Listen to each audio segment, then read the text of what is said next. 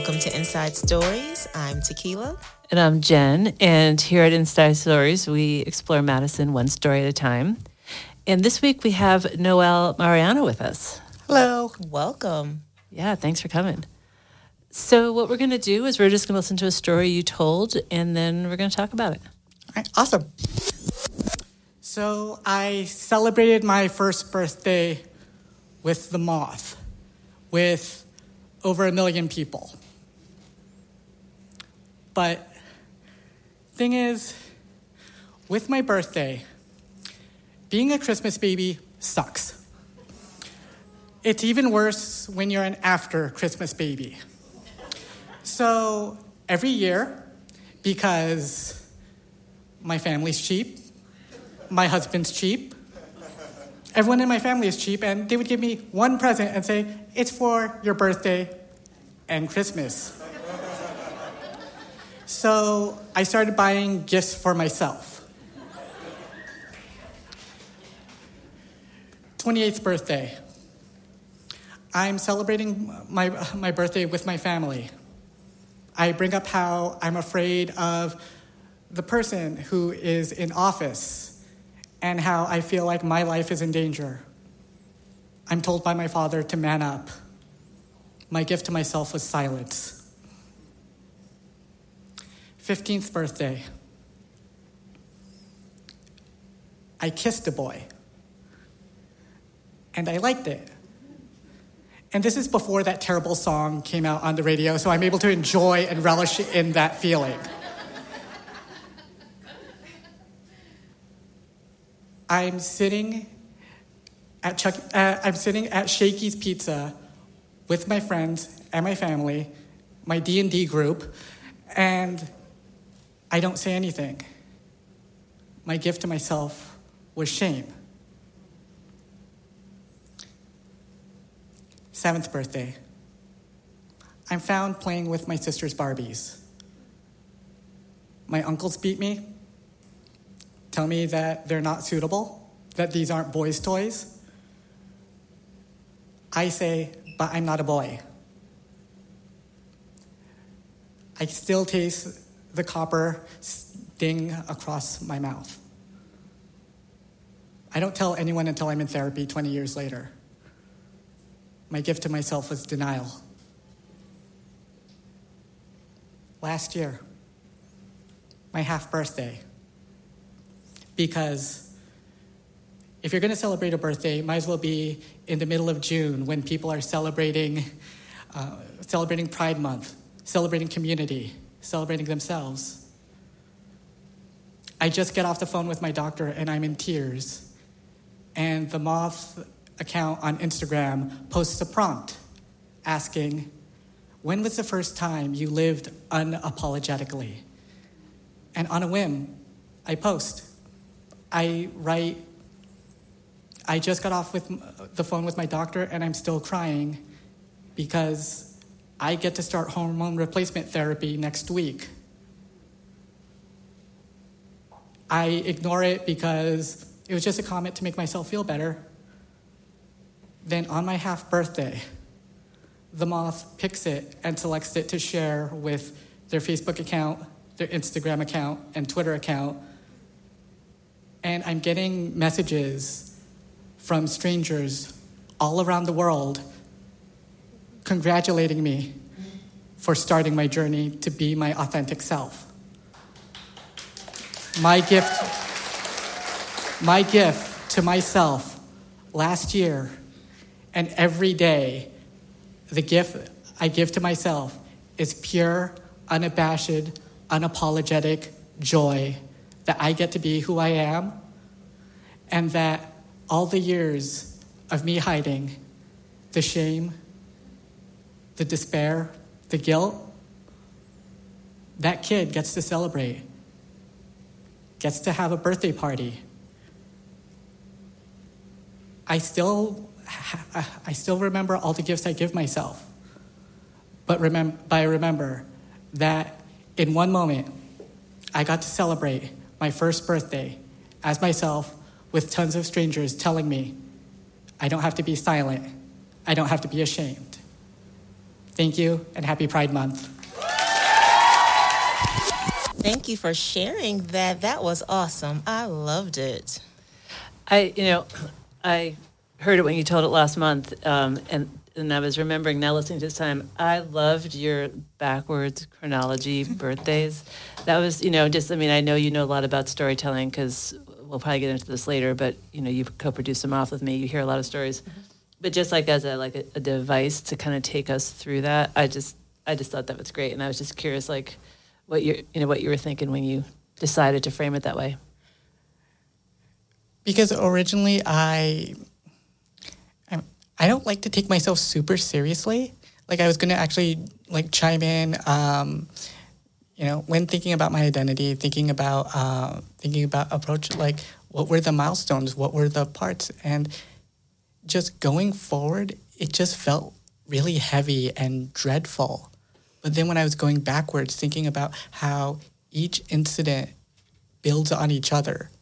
And, I decided at the last minute while I was up there, I was going to talk about how, I'm I have my first stable job. I am able to treat myself. So I bought. I remember that one of the birthdays I got myself was my very first eyeliner set and an Xbox, and then I would have played up one of the Xbox. But just thinking about how going back, even though it felt less heavy, you could feel it. It still felt like I'm still building because, as I mentioned, I'm going to therapy, talking about some of the past trauma, especially with my gender identity. It all unravels, and I think going backwards, it's better to start where you're at now, and then go back and start looking at the roots. Then find where the roots are, and then build when you don't know what direction you're building. Right. I like that a lot because it definitely did feel a lot lighter. And then it took me a second to realize that you were going backwards. And then I was like, okay, cool. And then, I think when you got to that childhood memory where most of us could remember, being that age and then that incident happened to you, that was like, pow. And then you moved us forward. So I've listened and heard a bunch of good devices. So I could tell you know what you're doing. Thank you. Well, yeah, it's sort of interesting to think about, too, where do you want to drop the needle in a story, or what about yourself do you want to show? Because in some ways, the way you told the story, it would be hard to be funny in it, because that wasn't necessarily the story you were telling. But I think what I like that you did at the beginning is, you're about to get into this story that's many of us listening don't have this experience at all. But you sort of start with this, my birthday and Christmas around the same time. What a pain in the ass. I only get one gift, And so I feel like that was this thing that people could connect with, and you could hear the audience kind of laughing and just that would suck or whatever, you know what I mean? And so then we're sort of connected with you in that way, and then we're ready to go with you, where you're taking us. One of the things I really appreciated that you did was I love imagery, and I love, obviously circling back. So you pulled all those gifts together at the end. I appreciate that. But the detail that you use and the imagery, can you tell us a little bit about the ones you specifically chose? Because they all kind of were in service of what you were saying, and they were visceral enough, but funny enough that you could kind of work your comedy in there. So especially with thinking about those key moments, because when I think about birthdays, it's always celebration. It's always moments of joy, not just birthdays, but anniversaries, coming out. But framing it and thinking about birthdays, especially that as a theme, I've always found birthdays to be so terribly isolating. For the longest time, my email was forget December 27 because I would tell people the best gift you could ever give me is to forget that my birthday happened because it's just a regular day. And I was thinking about, especially, with coming out as trans and my experience with coming and feeling more comfortable in my skin. I was trying to think because, I was thinking about the prompt of birthdays. What were some great birthdays I had? What were some terrible birthdays I had? And all those moments I realized I was thinking about, those were my worst birthdays because I felt so alone, but I was around people. Mm-hmm. So then I was just like, because I wasn't myself. I wasn't even like present with myself. So that's how I wove them. That's how I wove them together. Like, if I think about like other birthdays that would have woven in, it's kind of like, for me, it doesn't seem to have that same impact because, the first birthday where I came out as a queer person, and my family, they were like, all right, we get this, we still love you, but we don't approve. While incredibly isolating, it also still felt very much like when I talk about the presidency and like my most recent birthday before I came out, there's still that level of denial that this isn't real, and then afterwards it becomes real. So that's why thinking about it and going backwards and thinking about those specific dates, that's what really drew me to them. What were the moments where I felt, no, this is real to me? These are the moments where I feel like this is who I am. Even in the moments of acceptance, it still feels a little hazy to me. Like, I actually pulled up because I screenshotted the moth sharing my that one little blurb and sharing it. And for the longest time, I kept it as a wallpaper for my phone because it still didn't feel real to me that I was doing this, that people were supporting me.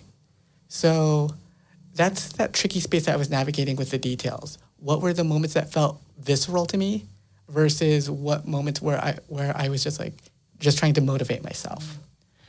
Well, and I think the juxtaposition, at least how I, experienced it and how you told the story, is like, so you have people who are close to you who are like, yeah, I'm not interested in knowing who you are, really. Mm-hmm. And then you have all these strangers who are super excited for you, right? So that was just kind of, I imagine, sort of hard to process in your mind. Yeah. And, and also just with myself, like, I really try to not take myself super seriously. Like, I knew that I wanted to close out the story by, again, bringing community, because we are one big community. And when you celebrate, you're with your family, chosen or biological. I still thought that, like, maybe I should tie it back and think about, like, the presence that I get from my family and my loved ones today. Like, my sister, because she knows that I've bemoaned women's dress sizes. Like, there's that meme saying she's a 10, but so like she sent me one of like, she's a 10 at H&M, she's a 6 at and I got to experience that. So my sister like sent me a bunch of her old jeans before she had my youngest niece, and just like, these are about your size. Tried them on, none of them fit. And even then, gifts. Sometimes the gifts that you get mean well, shape you, but sometimes the best gifts are the ones that you give yourself. Right. And that's a big one. I was going to ask about that moment too of, you're in the adrenaline from getting the phone call, and then you're like, let me just comment on this, and then bow, it blows up. So what was that like? Because you had to sit in your identity, or try to, in that moment, and accept like, oh, I get to do this now, I get to be me, and then everybody else is now like, yay, now you too. Yeah, it was actually kind of terrifying, to be honest, because even though I'd been medically transitioning for now over a year, it wasn't until about 8 months ago that I was socially transitioning, so living more, presenting more my gender identity, because I was still dressing fairly traditionally male, masculine. Like, I had super short hair, and now I'm wearing hair. Wearing hair is a pain, and like learning all the socially acceptable ways of presenting so that I feel more comfortable in my skin. And it's kind of like, it wasn't until the mosh pit I was like, well, I guess this means I have to go through with it and actually not back out of picking up my script next week. Mm-hmm. Interesting. Yeah, I've never been had that experience where like something that I've done or said has gone all over, like to every corner of the internet. I could imagine that being a little intimidating. Yeah, it was also. So I feel funny saying this, but like the one comment that kind of got to me because people were sending me congratulations and little heart emojis. Then there was one person who, because of how I phrased the additional comment, replied back saying, "You know, you're really killing off who you were. You're still who you are." And I was just like, you know, please don't use the word "kill" in talking about me becoming who I am, because that just kind of made me, that kind of like twisted something in there. But and then another person was just nitpicking my grammar and asking, why did the moth pick this? It was so grammatically. I was like, I was emotional when posting that. Of course, it's going to have terrible grammar. Yeah, I mean that's, of course, there are many upsides and many downsides to something you write going all over the place. But yeah, people are going to comment. Like, it just, like, there's just always those grammar police everywhere. Yeah, the haters. Yeah. Why don't you tell us how you use storytelling in your regular job? Because Jen hinted to something, but... So, in a previous life, I like to say, I was more of an academic. I taught at the undergraduate level, creative writing and ethnic studies, and how I would have students approach their work was to approach it through a creative lens. So in learning about poetry, like I had them read a lot more research-based poetry collections. So Rita Dove, a lot of things written in persona as means of investigating history, heritage. Natasha Trethewey's On Native Ground, which has the epistolary poems where it was an imagined letter between two women who were lovers during the Civil War. That's how I had students interrogate their relationship to poetry, because a lot of students, when I said, you're learning about poetry, a lot of them would just groan, complain, and say, well, I don't want to see myself on the page. I was like, well, you're going to be seen on the page even if you're not writing about yourself. Mm-hmm. So with that, especially with ethnic studies, having them read Amy Nez, Joe Legaspi, Citizen Legal by Jose Olivares, about, like, you know, what do these do for building community? And that segued to my current position working at UW-Madison in the Office of Inclusion Education, where we use storytelling as building narrative and building community, so that way, you know, people could share, connect, and be really vulnerable with each other just for a minute and see themselves or not see themselves, see the difference, see the similarities and know that that's cool, but also see the differences and celebrate those differences together. Also, I've been producing with Jen for 10 months now? 11? Something. I think we started up in September. Yeah. After the well, I can't say after the pandemic. Yeah, it's still here. After we gave up on the pandemic. So I've been working in Madison, producing the shows with Jen for just under a year. But before that, also I was assistant producing in Milwaukee with Katie Marich and Nikki Robinson for the Milwaukee shows as well. Kind of more as like a pitch producer, just to help people who, you know, would say that they had their inkling or their ideas of stories, but they were too scared. And I would tell them, you know, if I could go up there with a speech impediment and who's terrified, just plotting it out, it's really a sensation and really something that I feel like everyone should give a chance to be on that stage once. It doesn't matter what the score is, just being able to be vulnerable in front of that audience and share that space is something I like to encourage, because shared vulnerability leads to community building. I like that. That's a good quote. I like it.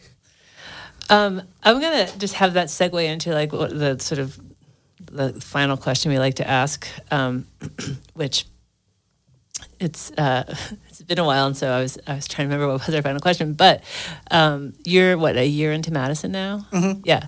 So what is just something you like to do in Madison? So let's see. Madison is actually like an underground geek haven. It is. Like, I am unabashedly straight up nerd. I love video games, love comic books. The fact that there are not just one, not just two, but 4 full arcades. One is right below us. Yes. Yeah. In Madison, I remember talking to my niece about stand-up arcades, and she was like, "What?" I was like, "Yeah, you would play video games, like haggle for quarters. You would put the quarter on the machine to reserve your spot." And she was just like, "I'd rather be playing with my Nintendo Switch." I was like, "No, it's an experience." Can I just tell you, I don't know, Tequila might know this about me, but my very first job when I was 10, this was like in the late 70s, and they just came out with these arcade Atari games, and my dad had a small store, and I was paid $1 an hour to play them in the storefront window to draw people into the store to see what it was. See, that was awesome. That's an awesome job. I mean, truly, it's been downhill ever since. You never found a job. I never found a job that perfect. Yeah, but it wasn't. They weren't cool games yet. I was playing the Evel Knievel Stun Cycle, but nonetheless. Where you're just a white block, and that's supposed to be the bicyclist, but No, he did look like Evel Okay. Knievel, and we were trying to jump over trucks. Okay. But, I mean, who cares, really, if Evel Knievel made it over the, whatever it was, the king. And anyhow, yes, so Madison is a geek haven. Yeah, and just being able to see not just arcades, but also like game shops. Like Fitchburg has a large tabletop video gaming shop. There's one on the east side that is huge, and I always like popping in because growing up, I've told I think 2-3 Dungeons and Dragons stories at the Moth. It was just I never saw myself reflected in the materials or in other players. Mm-hmm. But now that, popping in, I see gamers, geeks of all gender, ethnic identities, shapes, sizes, and just it's a wide variety. And it makes me feel like that it's cool to be a nerd in Madison. So, just how things that if I were to talk to my friends back home growing up like in the high desert of California, like I was like, yeah, I stayed in line for 4 hours to see the corpse flower bloom at the Arboretum. They would look at me like I was that was a waste of time. But I was like, no, that's cool. And also I was in line for 4 hours because so many other people wanted to see it and smell how terrible the corpse flower was. And I don't think that would be available anywhere else but Madison. Like you have nature and the trails, but a geeky spin on it. Then you have all the conservation work, but there's a geeky spin on it too. So I think just roaming around and just seeing the passion and everyone nerding out over what they love, that's actually my favorite thing about Madison. Cool, that should be like an advertisement. I was going to say, you just did a great advertisement for Madison, so there's your next job. Yeah. Well, I guess I don't have any other questions. No, but it was great chatting with you and getting to meet you. Yeah. Thank you both for having me and being able to share a little bit more about my story. Yeah, excellent. Thanks a lot.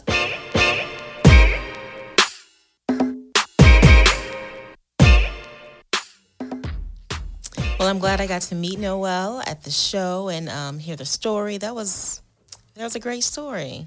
Yeah, and I'm glad we had a chance to share the story, and it's been great having a chance to co-produce The Moth with Noel. So yeah, and I didn't get a chance to mention this, but I do always appreciate a little dig at Katy Perry. That was like a nice little moment in the story.